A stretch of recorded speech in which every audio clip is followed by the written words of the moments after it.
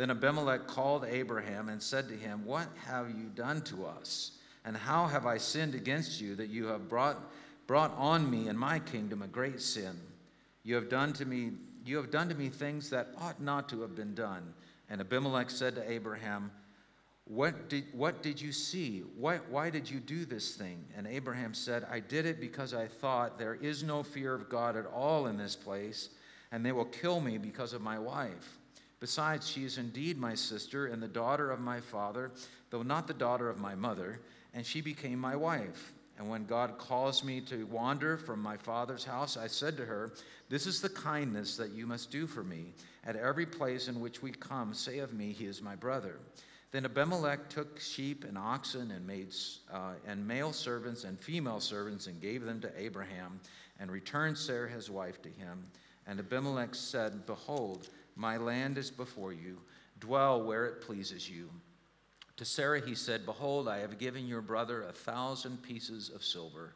It is a sign of your innocence in the eyes of all who are with you, and before everyone you are vindicated.' Then Abraham prayed to God, and God healed Abimelech and also healed his wife and female slaves so that they bore children. For the Lord had closed all the wombs of the house of Abimelech because of Sarah, Abraham's wife." This is the word of the Lord. You can be seated. And as you're being seated, turn to your neighbor and give them a high five and say, "Wow, I'm glad you're here." And mean it. Now turn to your other neighbor and say, "Wow, I'm glad you're here too."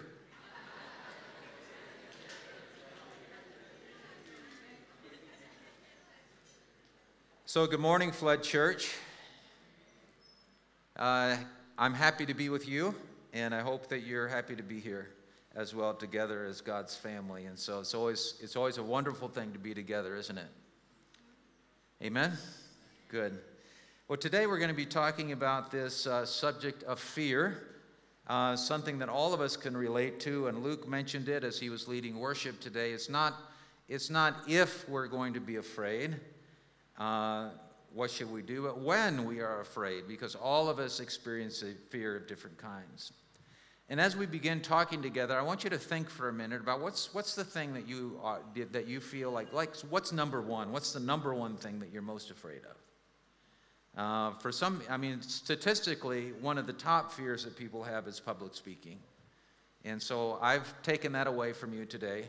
So we're not going to call you up, and you don't have to speak, so you can take that off your list. But what is the kind of the number one thing that you are fearful of? For some people, it's failure. For some, it's disappointing others.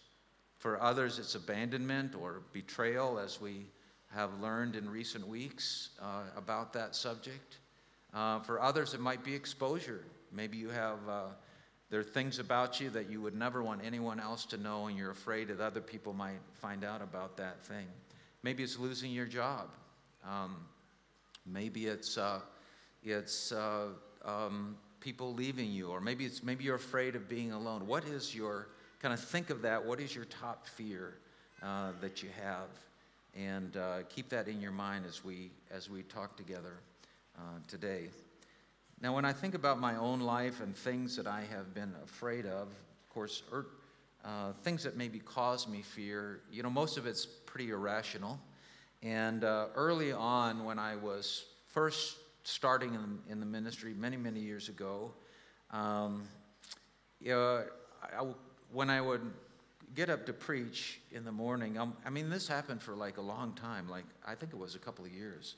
Very often I'd get up in the morning and I'd just feel sick, and I'd get sick. And then when I was done being sick, I would go and preach, and I would feel better. And I was just so stressed, And it's not something like if you had asked me, are you fearful? Are you stressed? Are you anxious? I would say, no, I'm not fearful or stressed. But inside, I was feeling that way. Now, of course, that went away a long time ago, because as you gain confidence at doing something, your fear begins to kind of dissipate. Now, there's always a little bit of nervousness. I was a little bit nervous coming up here today and to share God's word with you. But over time, those fears can dissipate. And I think also something that really helps is the more prepared you are, the less fear can tend to enter in, especially with something like what's happening today with speaking, or even with your job. The more prepared you feel for your job, the less fear that you have. The less prepared you are, the more fear that you have, because you might say, well, what am I going to say? So things like that. But I'd say if there's a time when I had the opportunity to experience a lot of fear, and I did experience a lot of fear, probably the most traumatic point for life for both Cindy and I is when our son Isaiah, who was 13 at the time, he became very sick with cerebral malaria. That was in 2018. Many of you may remember praying for him, and God did an amazing miracle. And even to the point that this week, Isaiah turned 21. He celebrated his 21st birthday. Yeah, you can cheer. You can wish, maybe he's watching, I don't know. You can wish Isaiah a happy birthday. And he's completely healed. Like there's no evidence of anything that's ever been wrong with him as far as illnesses and things like that. And so God did this amazing thing, but he took us through a journey.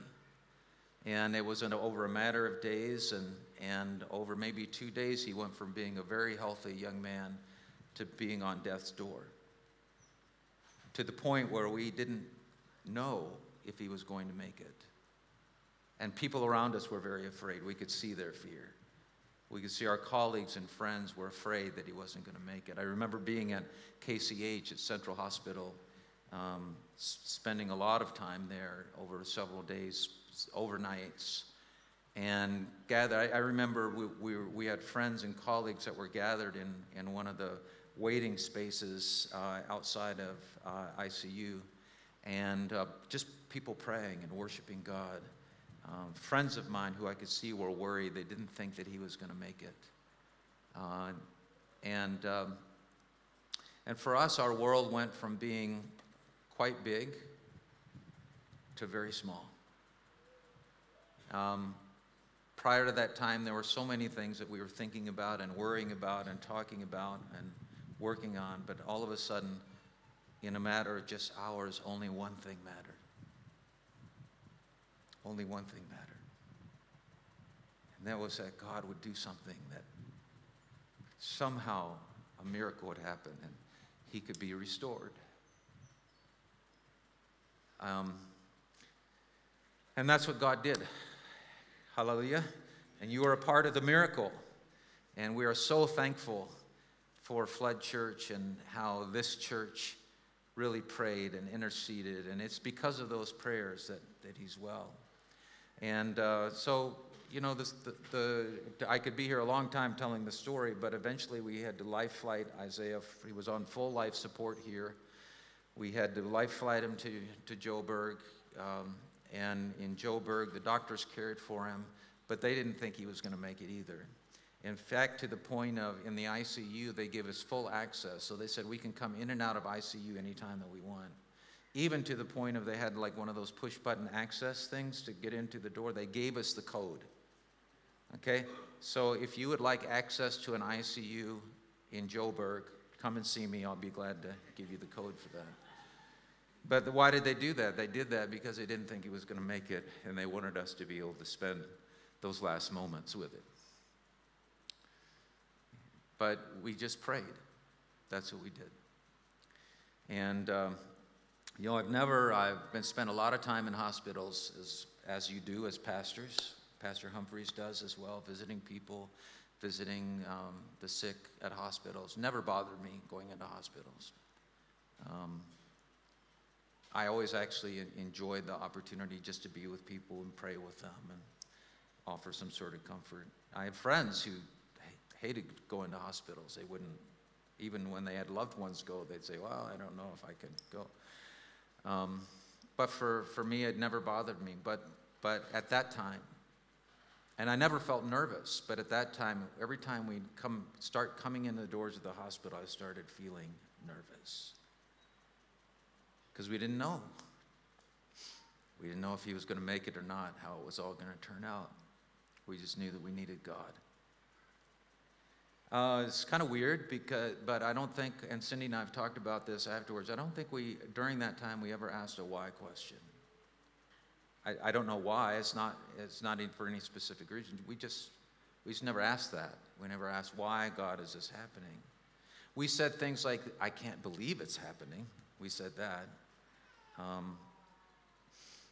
But we just said, God, we wonder what God is doing and how he's going to use this. And we just clung to him, actually. And as I said, the world became very small because nothing else really mattered at all. And, you get into those moments and things like ministries and successes and things like that, they just kind of all go out the window. You just don't care. We just want our son to make it. And he did.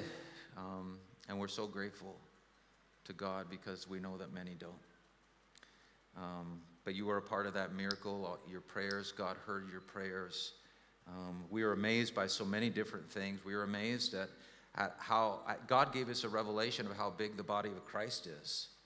Because Cindy would put stuff out on Facebook, and we start getting messages back from all kinds of crazy places, from China and Thailand and South America and Mozambique and South Africa and all kinds of places within Africa and the U.S. And we're like, wow.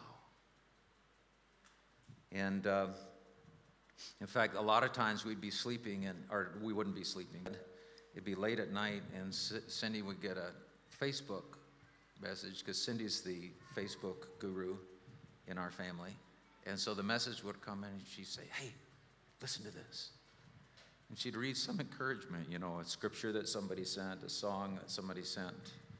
And do you know that song? It's by, whose Elevation, I think is called is it Do It Again, Lord, that one? Still to this day, if we come up to Flood Church and the praise team is doing that, and I walk in, I start to get teary. Because I know what God did. And so that was probably the one time in my life that I have felt the most out of control, the most unsure, the most fearful. It's actually during that time that I really learned to love the Psalms, by the way. Because all we could do, Isaiah was not awake. He was basically in a kind of a coma. He just wasn't awake at that time because he's on full life support. So we just sit at his bed, me on one side, Cindy on the other, and we just pray for him and talk to each other and things like that. But we did a lot of speaking of Scripture, so we'd read Scripture. And a lot of those scriptures we read with the Psalms, and that's really where the Psalms came alive for me. Just speaking the Word of God. That's where I learned that the Word of God has power. And that's not just a phrase that I'm saying. We always say the Word of God has power, but I'm telling you the Word of God has power. And so, and all of those things.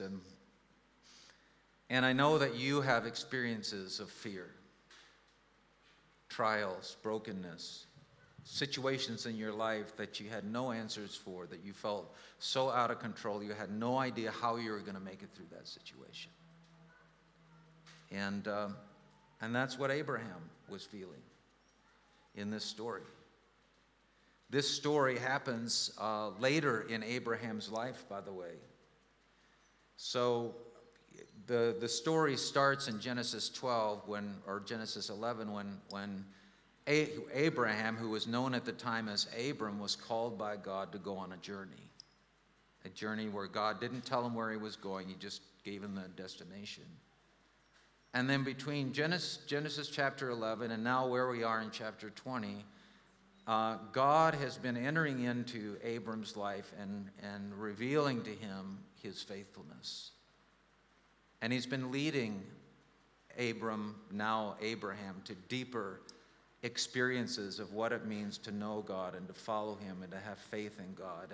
And I encourage you to go back and read the story of Abram/Abraham to see how God has led him.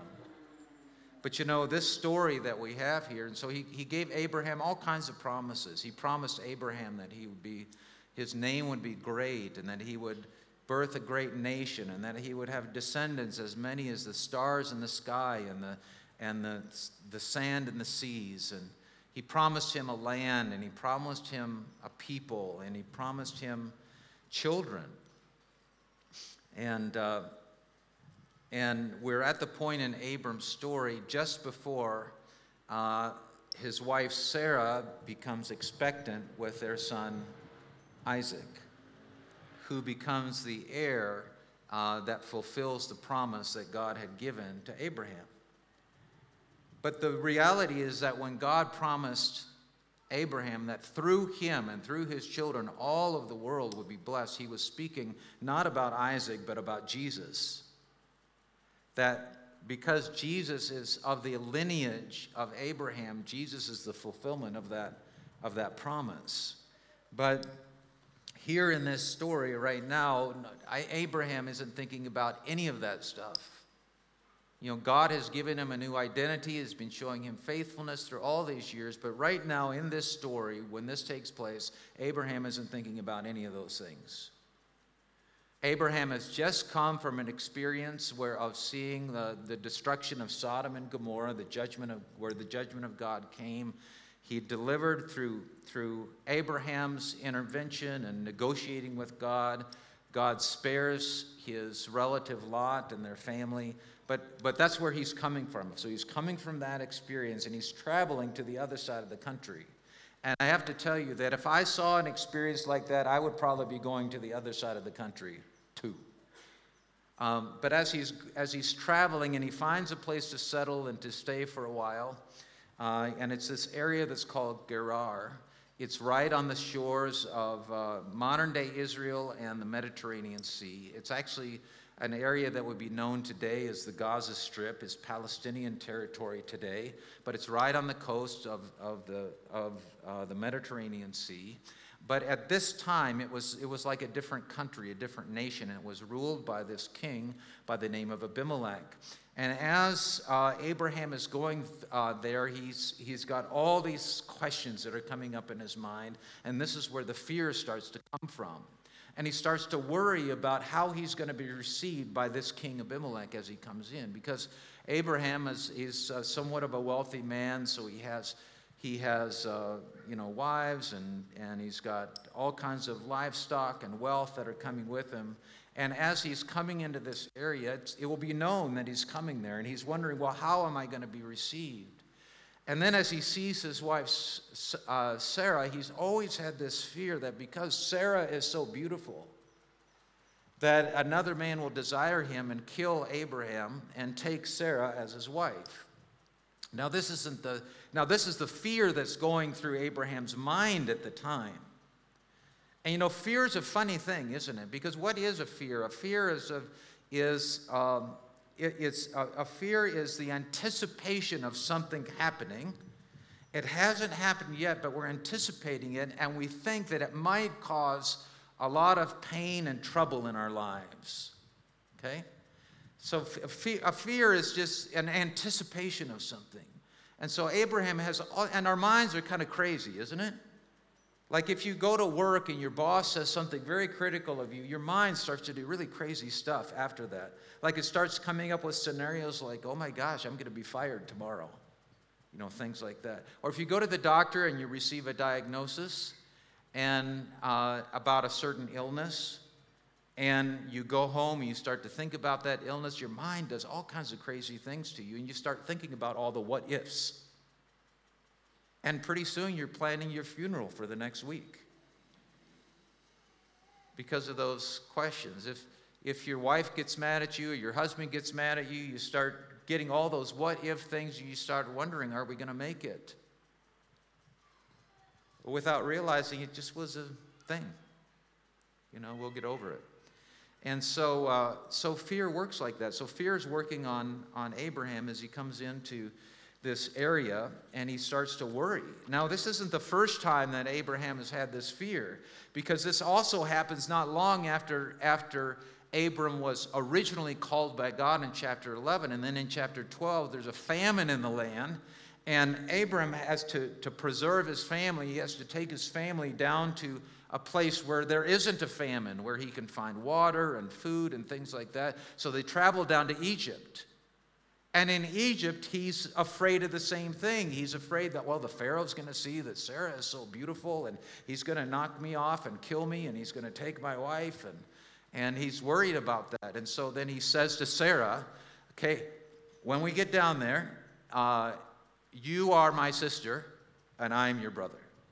Because he's saying, well, if they're siblings, maybe it won't be such a big deal. So this is the idea that Abraham comes up with in his own mind.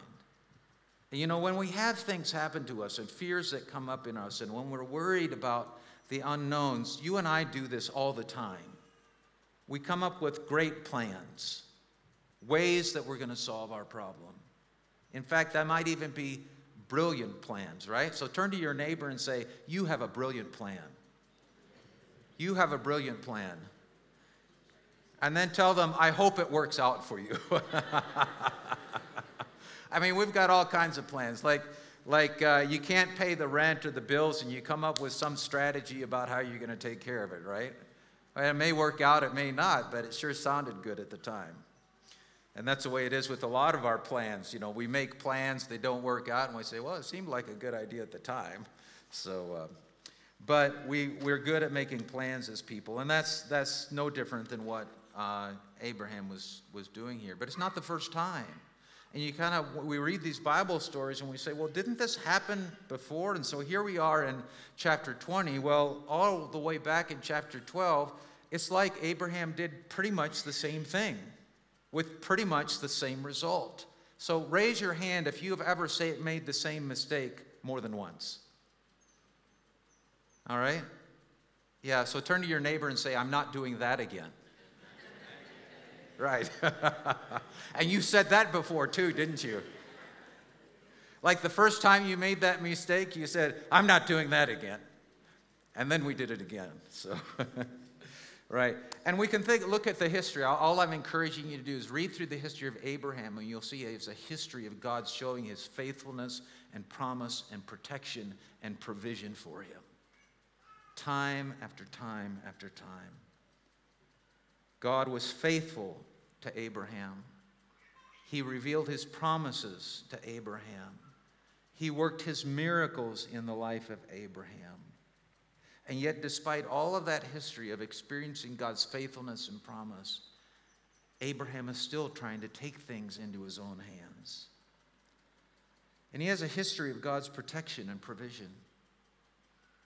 You know, when God sent the angels that were going to pronounce judgment on Sodom and Gomorrah, he revealed this to Abraham.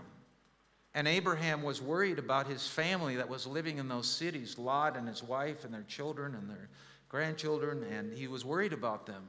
So that's why Abraham negotiates with God to say, well, let's say, for example, there's 30 people in the city that are still righteous. Will you still destroy it? And then he negotiates down to 20, and then finally down to 10. And he says, well, if there's 10 people, well, the end of that story is that because of Abraham's intervention and because of God's mercy, God rescued Abraham's family from that city. And so his relative Lot was rescued. And what that shows us is that God was offering his protection and faithfulness to Abraham. And God had tested Abraham.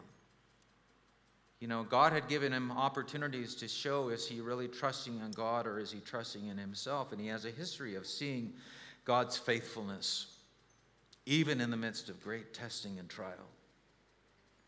And yet, in spite of all of these things, still when he comes to this moment, Abraham has forgotten about all of those things.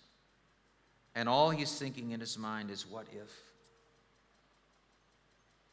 What if Abimelech has me killed so that he can take Sarah? What if he oppresses and subjugates Sarah, his wife? What if, what if, what if? And that's what fear does to us, isn't it? It brings all sorts of what ifs into our lives. And then we start thinking of, okay, what can I do to solve my problem? Now, so when we ask the question of who, and this is the whole point of this series, is that when difficulties and challenges come, when we're betrayed, when we're alone, when we're abandoned, when we're broken, when we're going through trials, we often ask the question, what am I going to do? But the question that we want you to ask during this series is to ask, who are you looking for? It's not the do question, it's the who question. And of course, the whole point of all of this is to say, when we go through trials and difficulties and struggles of all sorts of things, rather than first going to the action, going to the plan, going to the strategy, first let's look to God. Let's look to Him, because all of this is beyond us, right? All of the challenges that we face, we feel powerless in our lives because we are powerless. But God isn't. Amen? God is all powerful. Would you agree with that? God can do all things. Is there anything that God isn't able to do? God can do all things. He can do all things well. He's always present. He's always able. God is able to handle all of our problems. Amen? I mean, sometimes we might feel like, oh, I shouldn't bring this to God. I'm not sure He can handle it. I mean, God can handle anything. And so, but oftentimes we're looking for the action that we should take, the plan that we should make, rather than the person that we should be inviting into the midst of our circumstances. And that person that we should be inviting in is the Lord Jesus Christ. Amen? Okay. All right. So despite this history, Abraham is still coming up with his own plans. But Abimelech as well is also asking, we're also asked that question, who is Abimelech looking for? And Abimelech is just looking for clarity. He's so confused about what's going on. Because Abimelech has welcomed Abraham and his family, and he goes to sleep, and all of a sudden he has this terrible dream. And basically the dream is, he dreams that God says, I'm going to kill you. Now we have a lot of ideas about dreams here in Malawi, don't we? But usually when we're thinking about dreams, we're not thinking that the dream starts that way. Like usually it's not God, I had a dream and God came to me last night and He said He's going to kill me. Usually it starts with God, I had a dream last night and God said He's going to bless me with abundance and jobs and all those things, right? Are you with me on it? Okay. But so this was a dream that Abimelech had where God appeared to him, and so he's confused. Because he's confused. Why? And God says, because this woman that you took to be your wife, she is another man's wife. And Abimelech says, but I didn't know, I'm innocent. And God says, yeah, I know. And I protected you in the midst of that. But you have to give her back. And if you don't give her back, I'm still going to kill you. And so Abimelech is confused and he's afraid, and that's what he's going through.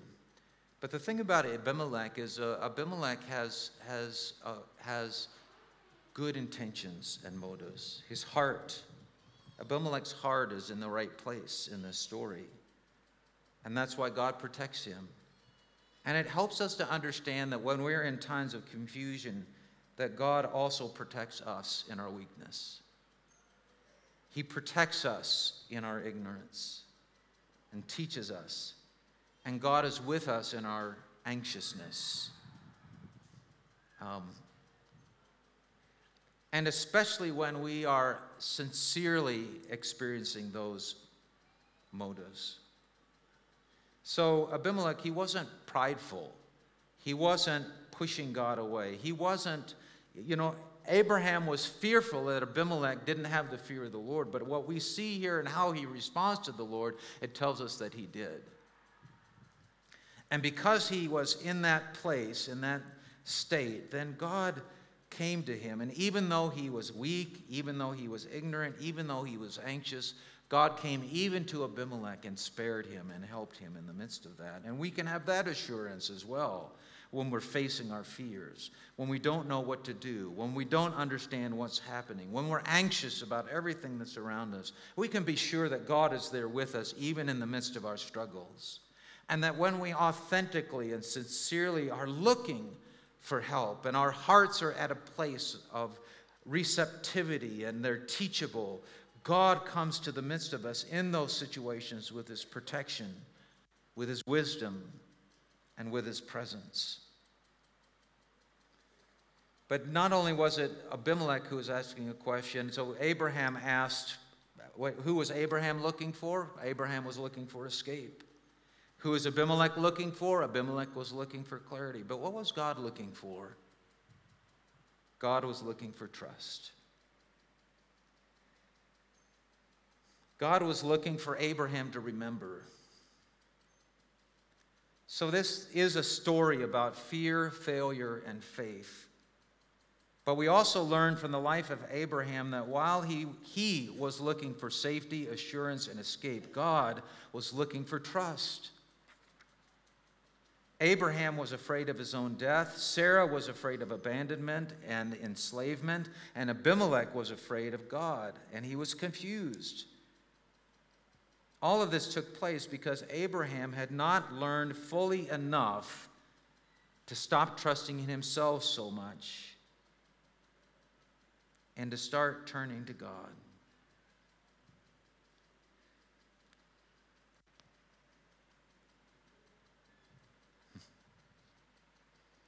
Abraham was looking for a way out when he should have been looking for God's presence. And so often we in our lives, we become paralyzed by fear. We become so afraid because the fear seems so big and God seems so small. But the key to overcoming fear is to get our eyes off of our problems and our fears and to get them onto God so that we can remember once again how big God is, but how small our fears are. And the reason why we struggle so much with problems and we ask the questions of where is God is because we really aren't looking for God. We're just looking for escape.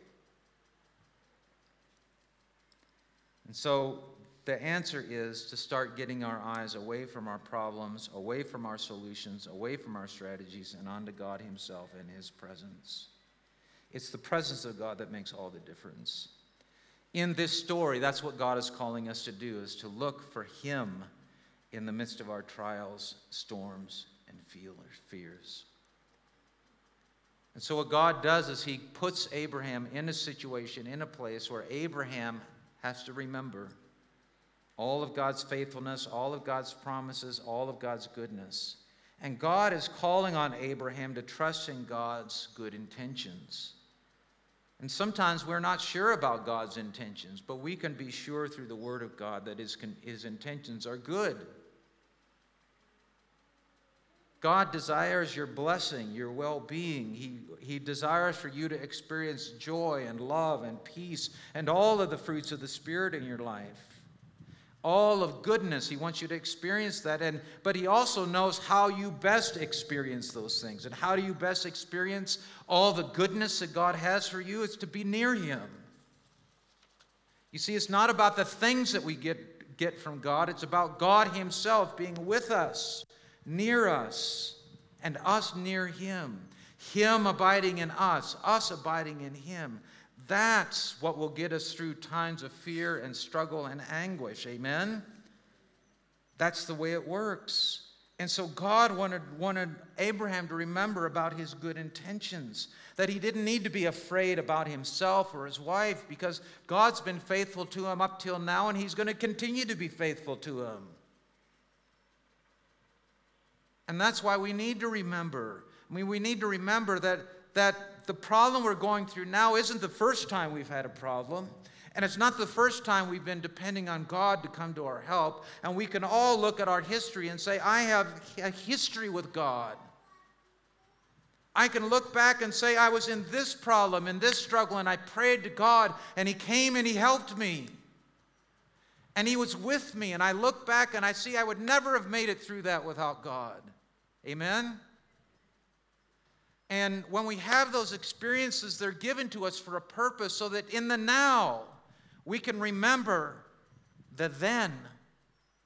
And that if God is faithful then, he's going to be faithful now. Because our God is the same yesterday, today, and forever. Amen? And God is faithful. The Word of God says we may be unfaithful, but God is always faithful. God always fulfills his promises. God always comes through. Amen? Because that's the God that we serve. There isn't any problem that's too big for him. Because of who he is. And God loves you. You're here today because God loves you. He has good intentions for you. You may be going through the season of your life where you're wondering where God is, but I'm telling you that he's right with you. You may not be able to see him, but he's there because the Word of God says that he's there. He says, I'll never leave you or forsake you. No matter what you have to walk through in this life, I'm going to be so near to you, nearer than breath, that all you have to do to find me is just to turn and say, please, Lord Jesus, help me. And God says, I'm here, right beside you. Just because we can't feel him doesn't mean he isn't there. God is there. God's omnipresent, which means he's everywhere at once. Amen? So God is with you. Turn to your neighbor and say, God is with you today. He is with you. So God has good intentions. You can trust in that. You can trust in God's nearness and care. And you can trust in God's power and wisdom. We serve a God who raised our Lord Jesus Christ from the dead. Amen? And the power that raised Jesus from the dead now lives in you. Because if you are born again, if you know Jesus Christ, his Holy Spirit is within you, and his Holy Spirit within you is the power that raised Jesus from the dead. We serve a God who is able to divide seas, bring water out of the rocks, pour out bread from heaven. He was able to do miracles where the people of God went for 40 years without getting sick and their clothes didn't wear out. This is the kind of God we serve. Amen? And so we can trust in God's power and wisdom. He has the power and the wisdom to take care of your problems. And so when it comes to our fears, most of the time we just want the fears to go away. But God wants us to learn to rest in him, to turn to him, to look to him, and not to look at the fears or to look at the what-ifs or our possible solutions. You know, we come up with brilliant solutions all the time to our problems, but that's not what God wants. I think God's able to come up with good solutions on his own. Amen? I think he's all-wise. What God wants is for us to turn to him. And most of the time when we're facing a problem, we might pray, but then we start thinking about all the ways we're going to dig ourselves out of this problem.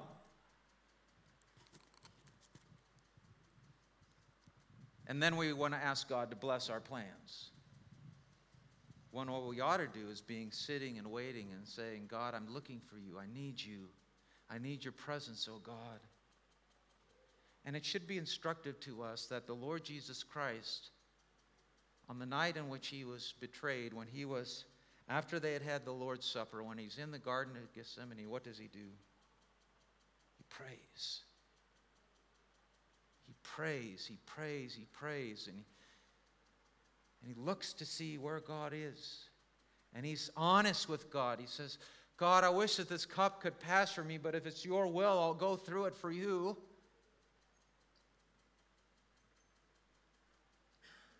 And he drew strength because God sent angels, it says, to comfort him and to strengthen him in the midst of his weakness. You see, that's why we turn to God in these situations, is because when we're facing our fears, they're paralyzing us. And how do we make it through that paralysis? Only with God. Only with His presence, only with Jesus. Jesus wants to walk through your problems, walk through your fears, walk through your brokenness with you. Because He loves you. God isn't, sometimes we think that God is just waiting for us to make a mistake so that He can punish us or judge us or something like that. No. God is for you. He wants you to make it. He has a plan for you, and the plan for you is to be with Him and for you and Him to go through it together. And you will make it when you are walking with Him. So, God wants us to learn to rest in Him, to turn to Him, to look to Him, and not to look at our fears or our what-ifs or our possible solutions. God wants us to turn to Him, to Christ, to Jesus and His nearness. He may rescue us, and we praise God for those moments. But He may ask us to walk through a tough time with Him. But if we're with Him, we're going to make it. The psalmist that said, "Yea, even though I walk through the valley of the shadow of death, I will fear no evil, for you are with me. Your rod and your staff, they comfort me. You prepare a table before me, a feast in the presence of my enemies." If God is with us, we can walk through anything. Hallelujah. Anything.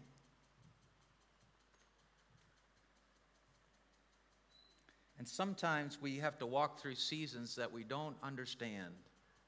And they're confusing and we're bewildering. We don't know what the answers are. And we don't know what God is doing. But we can still make it when we know that He's with us, even in our confusion. When life doesn't make sense, and life a lot of times doesn't make sense, the key to making it through is to making a subtle turn to Christ.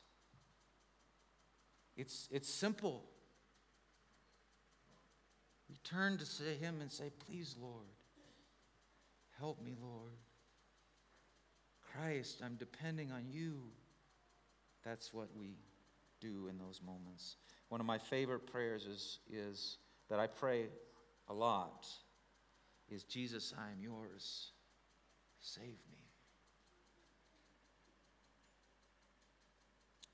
So crying out to Jesus moment by moment, that's the key. So who are you looking for when you are afraid? May it be Jesus and Him alone. Let us pray. Father, we come before you this morning, and we know, God, that you are God.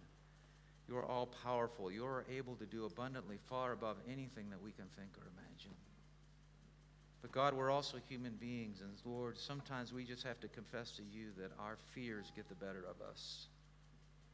Sometimes our fears become so big to us.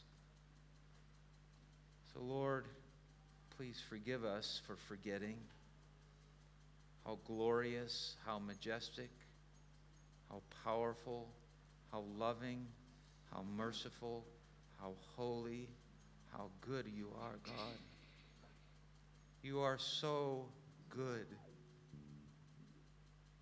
And you love us so much. And Lord, how could we ever doubt how much you love us when you showed us your Son, Jesus Christ, and sent Him for us, and He died for us. And there's no greater sign of love than this, because your word says this is love, not that we loved you, but that you sent your Son for us. You, God, are the definition of love, and you promise that you're with us. So, Father, I pray for my brothers and sisters this morning, especially for those today who are paralyzed by fear, and they don't know what tomorrow is going to bring. And they need you, Father. They need you right in the midst of their struggles, of their fears, of their confusion. God, would you please do something today? We ask you. Do something today to show your presence, to show your reality, to show that you are there, God. We're calling out to you, God, and we're asking for you to intervene. And we're trusting, Lord, because you are faithful. And you have always been faithful, and you will always be faithful, Lord God. Thank you for the example of Abraham. But Father, we also pray that you'd show us today, this week, of your faithfulness and your goodness and your mercies. So Father, we are trusting in you. We look to you. We say, Jesus, we are yours. Save us. And it's in your precious and holy name that we pray. Amen.